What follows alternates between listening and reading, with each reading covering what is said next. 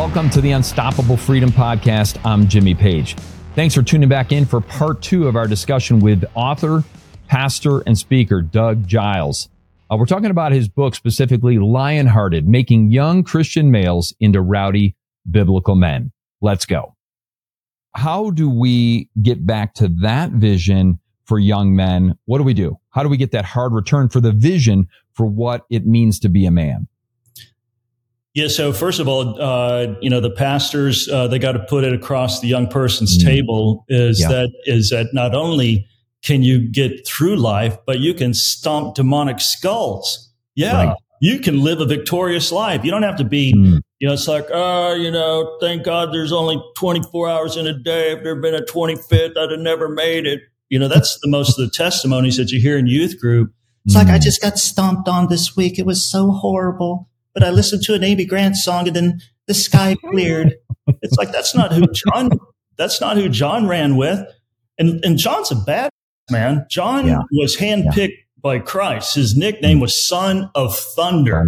It's like a monster truck driver down in Bayou La Battery, Alabama or something like that.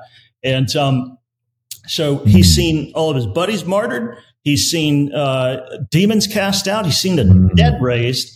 And then he said the kids the young men that he was interfacing with, that they were strong, and this is not spiritually strong. These guys were in shape. This is a physical definition of these dudes. They weren't paunch-gutted, eye-postured, indoor soy boys. These guys were vigorous, and again, the word of God abided in them deeply, and they overcome the devil. So the way that we get back to that is that, first of all, model it. Yeah. So I think they were seeing it, through John. They were seeing it, through James. They were seeing it through Peter. All these incredible biblical bad. And those kids were like, you know what? I want to be a hero. Nowadays they see weepy, androgynous worship leaders that are trying to get in touch with their feminine side, and the gospel to them is feelings. Jimmy, nothing more than feelings. And that's not how the early disciples rolled. And they set such an incredible role model to, that the kids are like, I want some of that, man. I don't want pathetic, weak, biblically illiterate, stomped by the devil type life for me. I want exactly what these dudes are preaching. So I think, it goes to the chapter, monkey see, monkey do. Yeah. It's got to be modeling by somebody, Yeah, it is modeling, and I think part of what you're hitting on is there is especially with young men, and I've got 3 young sons, they're all in their 20s, but there has been a huge pendulum swing back towards masculinity. Like there's a real search for real, genuine masculinity. And some of it's super healthy. I mean, you mentioned Dr. Jordan Peterson. I think a lot of what he talks about is super healthy. Some of it's even from a biblical worldview, a biblical lens, but some of it's from guys like Andrew Tate, and others who present what I would consider a mixed bag, in some ways a distorted view, and it's certainly devoid of a biblical lens. And part of it is it's mixing truth with error. Why is it so attractive, though, for some young men today, and why is it important that we stay focused on God's design for manhood? Yeah, again, I think Andrew Tate and his brother Tristan obviously have climbed up into the Klieg lights because they're not, doing the whole step and fetch it behind these Michael Jackson type wannabe Harry Styles type weird, what is that, type aspects of masculinity. And I hope Andrew and Tristan get saved. Now, Tristan says that he's a Christian. Andrew says that he's Muslim. But, the disconnect with me, and I've watched them on, Tucker's interviews. That was actually my first blush. And then everybody's like, what do you think about them, Doug? And it's like, that's the first time I've ever, seen anything that they had to say. Again, I'm into excellence. I'm into hard work. I'm into vision, dreaming, all that kind of good stuff that is part and parcel of our masculine makeup. Porn, and hoochie mamas. And your whole obsession is frickin' material goods. Yeah, I'm going to have to, step out of that square dance and stick with the scripture. Because Jesus said, if you really want to be great, serve. If you really want to be first, be last. if you really want to, make a screaming name for yourself, be a slave to all. And that doesn't sell in our self-obsessed me monkey world of Andrew Tate and Tristan Tate. And again, I don't wish those guys harm. And I hope they see our interview, because that's the antithesis of what Christ put out there for dudes. It was sacrifice, kingdom building, legacy leaving. Understand that you're going to be judged. Everybody's going to die. The judgment seat of Christ is certain. And you don't want to have that be an awkward tete-a-tete at all. And so in regards to, masculinity, we're excellent. Yeah, we work our butts off. Yeah, we take life seriously. And but we do it from a servant priest position instead of a ruler king. And listen, man, if God promotes you, or if he promotes me, or he promotes your sons or anybody, then for the love of God, let it be because, we did what was right in his eyes instead of we're pushing and prodding to be somebody. Because at the ripe old age of 60, man, I know this plane is landing, Jimmy's coming down, and I'm going to meet the one who my soul loves. And I don't want it to be an awkward meeting where he said, "You're a selfish little religious jack." That's what you were. I want it to be, "Hey, buddy, you messed up a lot, but come here and give me a noogie and stuff, and then we go off and eat ice cream or something." Exactly. Well, and I think that's the point, right? That kind of, you have to keep your focus through that biblical lens is, what's the point? What's the purpose? It can't be for, self-gratification. It can't be for material gain, et cetera, et cetera. But boy, wouldn't it be something if an Andrew Tate came to Christ and all of a sudden put his, this intensity through a biblical lens? It'd be pretty wild, I think. Well, it's just like you're saying with Peterson. Yeah, man. Every time, and I don't listen to him a bunch, but I do listen to him, somewhat regular. Bro, he's dancing.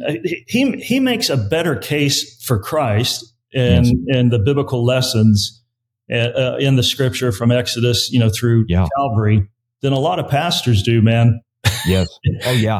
He understands it on levels that, they're over there like Abecedarian, 3 teeth and an IQ of 50.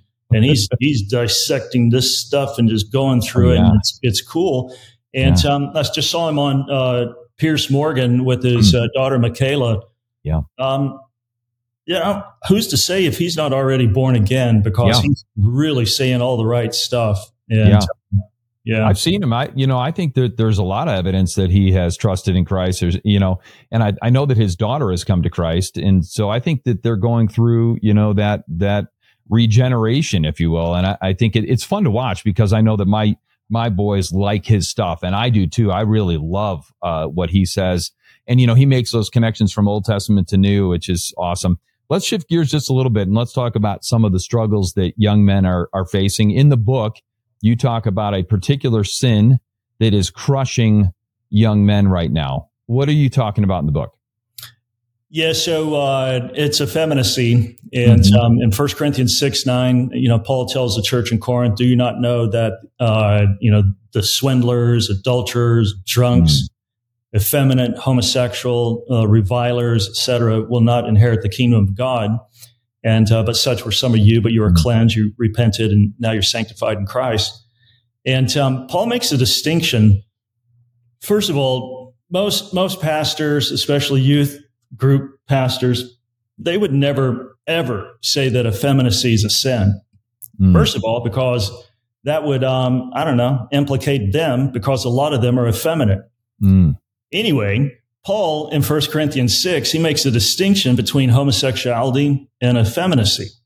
And so you get most Christians like, homosexuality is bad, man. It's like, okay, what's that word in front of homosexual? It's effeminate. It's in the same list, with drunkards and murderers and adulterers. And so the Greek word there for effeminate. So how many, I'm 60 years old. A lot of the gay homosexuals that I grew up with, I didn't even know that they're homosexuals, like Rob Halford with Judas Priest. Who knew? A lot of these guys, Rock Hudson, who knew? Why? Because they weren't effeminate. So you can be a homosexual and not be effeminate. And I tell gay guys all the time, it's like, listen, if you're going to be gay, be a man about it. So anyway, you can, and so in regards to you can be effeminate and not be a homosexual. Does that make sense? Yeah. So here I started looking. It's like, what's this word effeminate? What is it in the Greek? And so I checked it out, and it's malakos, and it means somebody who's dainty. It's kind of like a fine fabric, Jimmy, a fine dainty fabric, which this is not, but it's it's like silk.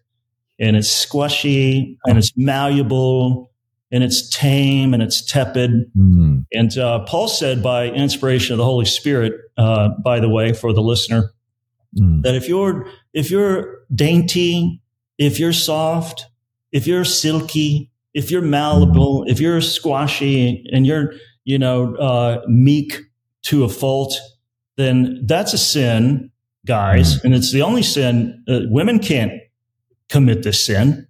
Only men can commit effeminacy, the sin of effeminacy. And Paul said, if you're doing that and you don't repent, you're not going to inherit the kingdom of God. And then fast forward to the church, the new groove, and the oh so sacchariferous United States of liberal acrimony. I would say that sin saddles more young men than all the other sins that we heap scorn upon. And nobody ever points it out as being a sin that needs to be repented of at all. Not that I've heard from hardly any pulpits in the last 40 years I've been going to church. Yeah. Well, most of the messages are just thematic. We pick kind of a point that we want to make, and then we make scripture bend to the point that we're trying to make. That's why I appreciate my pastor so much, because he preaches the word of God right through the word of God. He interprets it through the lens of truth, and it's refreshing. And I think that no nonsense kind of preaching is what we need. Yeah, and that's what I dig about, expository preaching is that you can't skip the verses. You can't. Yeah. You got to deal with it, man. I'm in the book of Mark at our church up here in Texas, and this week will be our 55th week in the book of Mark, and I'm in Mark 10:32 through 45. My gosh, that's great though. It's amazing. Yeah, people are going to know the book of Mark, and they're going to know the essence of the characters. And it's funny in your book too. First of all, I love this book, Lionhearted. It's amazing. I think it's one of your best for sure. You talk about the elements of the blueprint for young men, and I'm reminded of Joe DeSena. Joe DeSena is the founder of Spartan Racing. This guy's a man's man. I mean, his mission is to get people off the couch and back into the game, experiencing life. And he'll maintain, hey, we don't have an ADD problem. We have an ODD problem, an outdoor deficit disorder. Do you agree? Do we need to get young men outside again? Yeah, heck yeah, man. You look at King David, complicated life, giant slayer, adulterer, Prince on the run. The guy's, just one hot mess for Jehovah. And when God wanted to restore his soul, he says in the famous Psalm 23, he said that God took him to a conference.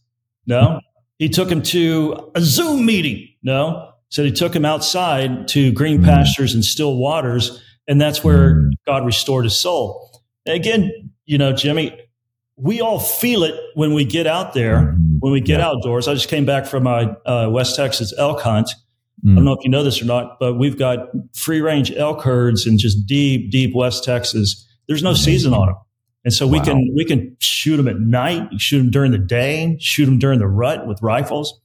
And so I wanted to do it properly, but I wanted to do it during the rut because that bugle and stuff is just out of this world, man. And I shot a 396 and a quarter inch monster. And and so we called it in with a cow call, and boom, he crested this hill. I'm not a big elk fanatic. All I just saw just big headgear, and the guide said smoke him, and I let the air out of him, and it's quite something. But anyway, when we're out there and we're on a ranch that's 80,000 acres. Wow. Now, there's no television, phone barely works. It's just creation, sun up, sun down. You get to see we saw elk every day. We're in, dozens of them, saw 5-shooter bulls. And you know what happens? You get your soul recharged. Yeah. And when God created Adam, the first man, he created a wilderness for him to live in. It was birds, it was raccoons, it's fish, it's all this stuff. Yeah. And God wanted that which is untamed to, put an indelible stamp into Adam. So when kids are nothing but inside fluorescent lights, you're going to go insane. When your whole world's a freaking phone or an iPad, that's, again, it's nuts. And then, via those avenues, they're selling, again, sex, wussification, stuff you don't need. And so, with my daughters, again, I don't have sons. I got a couple of grandsons now, but we made certain that we took them on regular jaunts into the irregular wild. We would surf in shark-infested waters. We'd hunt wild boar in the swamps of the Everglades, up by the Big Lake, the Kissimmee River. We would mountain bike through these hot, sweltering trails, and we were constantly outdoors. And I think I think that would cure a lot of ills big time. Yeah. And but again, most little Christian plastic, people, they just want to dwell inside where they can have that 5G hookup, man, and they can look at TikTok booty videos. Yeah, well, it's funny because even for me, I think there's this tremendous value of doing hard things, right? Doing hard things because our culture is so soft and so comfortable, and our flesh craves easy, comfortable, simple. We just do. Temperature controlled environments. I find myself doing that. And in January of this year, I started a program called 75 Hard. It's by a guy named Andy Frisella, who's an American patriot. Yeah, I love this dude. But he created this program, 75 Hard, and every single day you got to do 5 different things. And one of the things is 2 workouts a day, but one of those workouts has to be outside. It's a 45-minute workout outside. I started this program in January 1 here in Colorado in the mountains. There was snow on the ground. I think the first day I started, it's funny, as I was contemplating whether I was going to do this hard thing, because I know it's important to do hard things.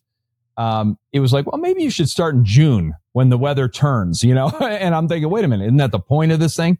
So January 1, -6 degrees, snow on the ground. And, for those first couple of weeks of doing hard things, doing these workouts outside, which you can appreciate, I hated it. And then there was a turning point where it became wildly empowering.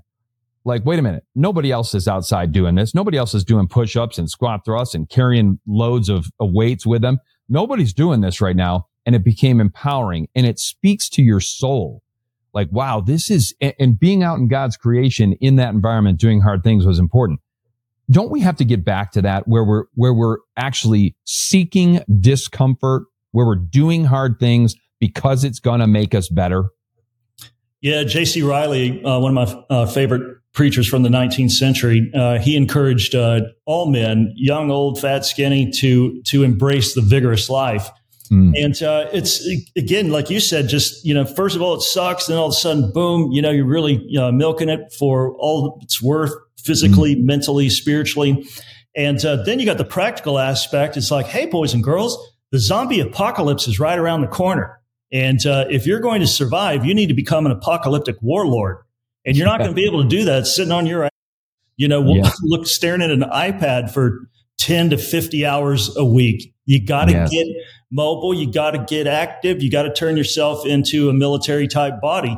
Can you imagine, Jimmy? It's like you're watching a concert and it's, Coachella, it's Burning Man, it's something like that. And all of a sudden it's like, oh, wow, man, isn't it cool? Look, some people coming in, and some, parachutes and some ultralights. And all of a sudden, bam, they're lighting you up. With 30 cal rounds coming out of the pipe at, 2,700 feet per second, 100 grains, and they just wiped out 300 people. Yeah. That's a reality now. Yeah. This is, look at I think it was Jason Aldean's concert that was shot up. I could be wrong, in Vegas or wherever that was. This is not just, just to feel a little bit more perky, than the dullard in the cubicle next to you. This could literally mean your backside. I'll never forget this buddy of mine. that was heavy into powerlifting, and he wasn't a competitor, but he just did it and stuff. And he was a roofer. He's on top of his roof, putting on some shingles and stuff, and he just whoop, and he fell off and he landed on his back. And the doctor said, dude, if you weren't as buff as you were, you'd have broke your neck and you'd be dead. But his physical stature kept him, kicking boots with his wife for, I think he's still alive, 70 years old. Yeah. Yeah. And I think we need to be prepared, probably now more than ever. And we need to be capable, right? We need to be capable to protect our families, to defend our health and our life and our property. I think we, listen, we're depending upon other people in our community to be prepared too. You can't be the only person that is preparing physically and spiritually and emotionally and training your fingers for battle, so to speak.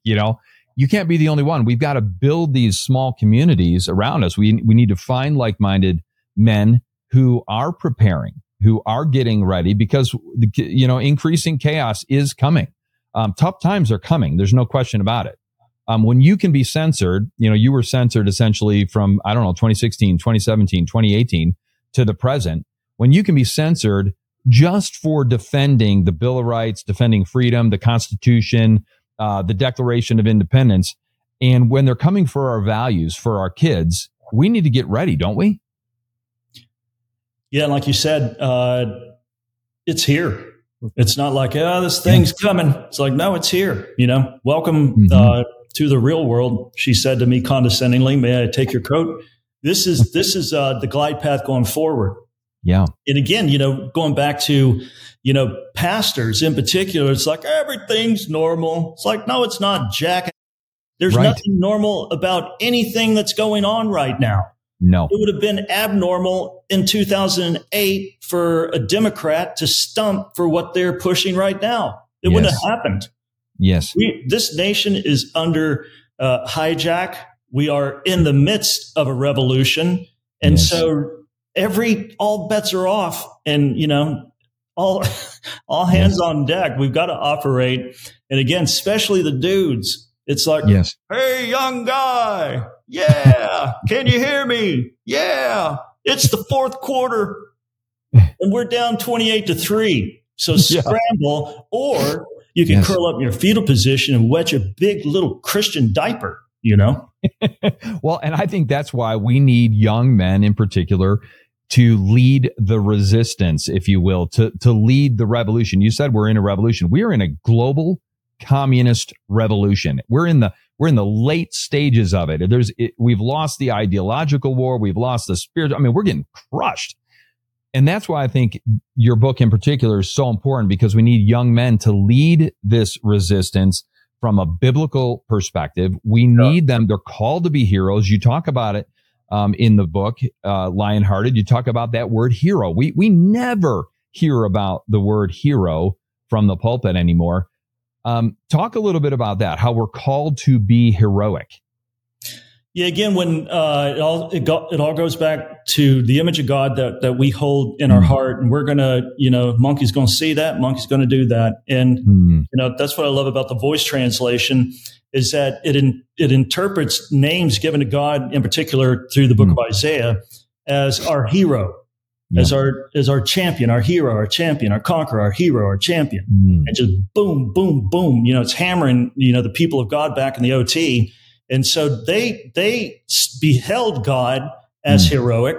Yeah. And so ipso facto, man, when some giant, raises his, gnarly head, then boom, people who are absorbing that revelation of him being heroic, they step to the scene while all the other punks are singing war cries and not entering the fray, and like King David did, and he lops his head off.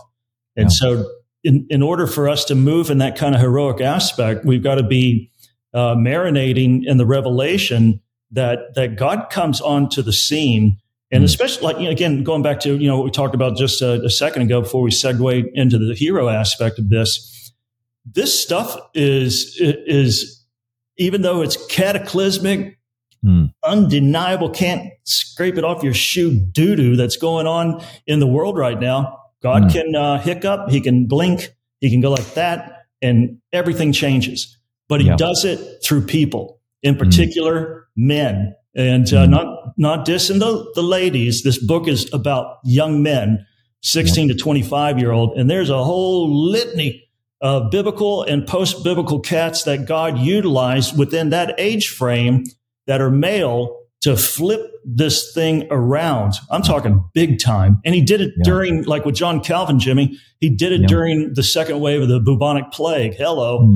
So I think, and he did it at the ripe old age when John was 27, you know? Wow. And so, you know, this thing can be turned around. So don't cry, you know, little young Christian. It can be turned around, but man, he's looking for men to get on the wall. He's looking for men to stand in the gap. He's searching for men whose heart is completely his. And when he finds that, according to 2 Chronicles 16, verse 9, then God comes in strongly to that dude and supports him greatly, because God doesn't have a lot of friends, especially masculine friends, who are going to stand in the gap and wail like a fax machine against the powers of darkness and for the gospel of Jesus Christ. Yeah.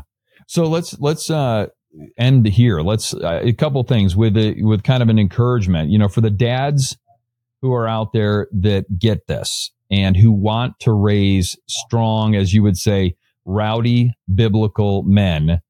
Where do they start? Let's, there's a lot of things that you've said throughout, but where do they start? Give them a starting point.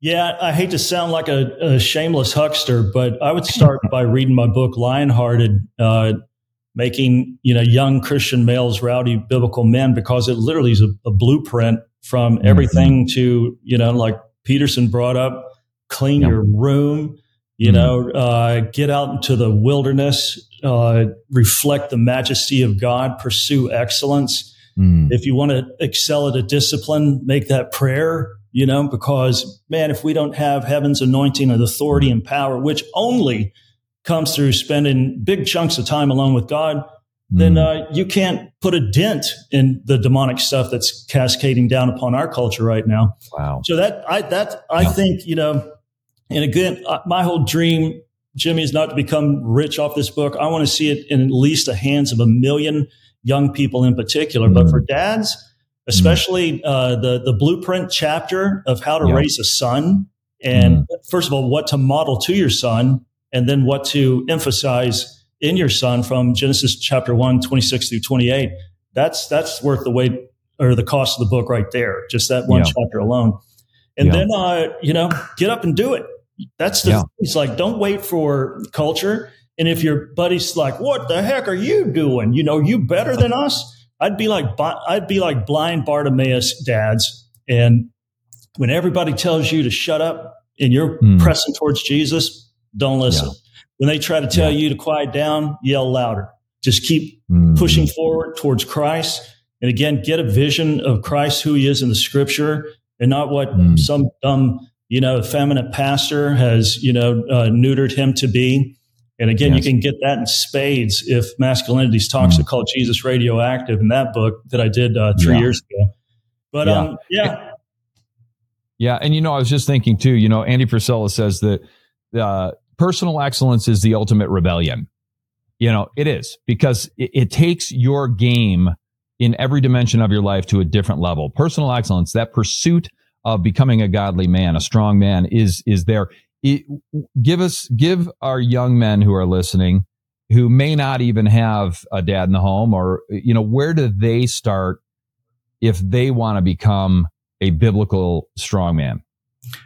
Yeah, well, the cool thing is that God's a great father to the orphan, and he's adopted us all. So guys like David, I don't know if you know this, David didn't have the same mom that his brothers had.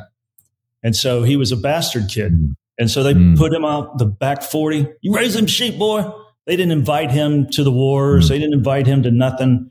And what he had as a lonely boy was this thing called a powerful relationship with God.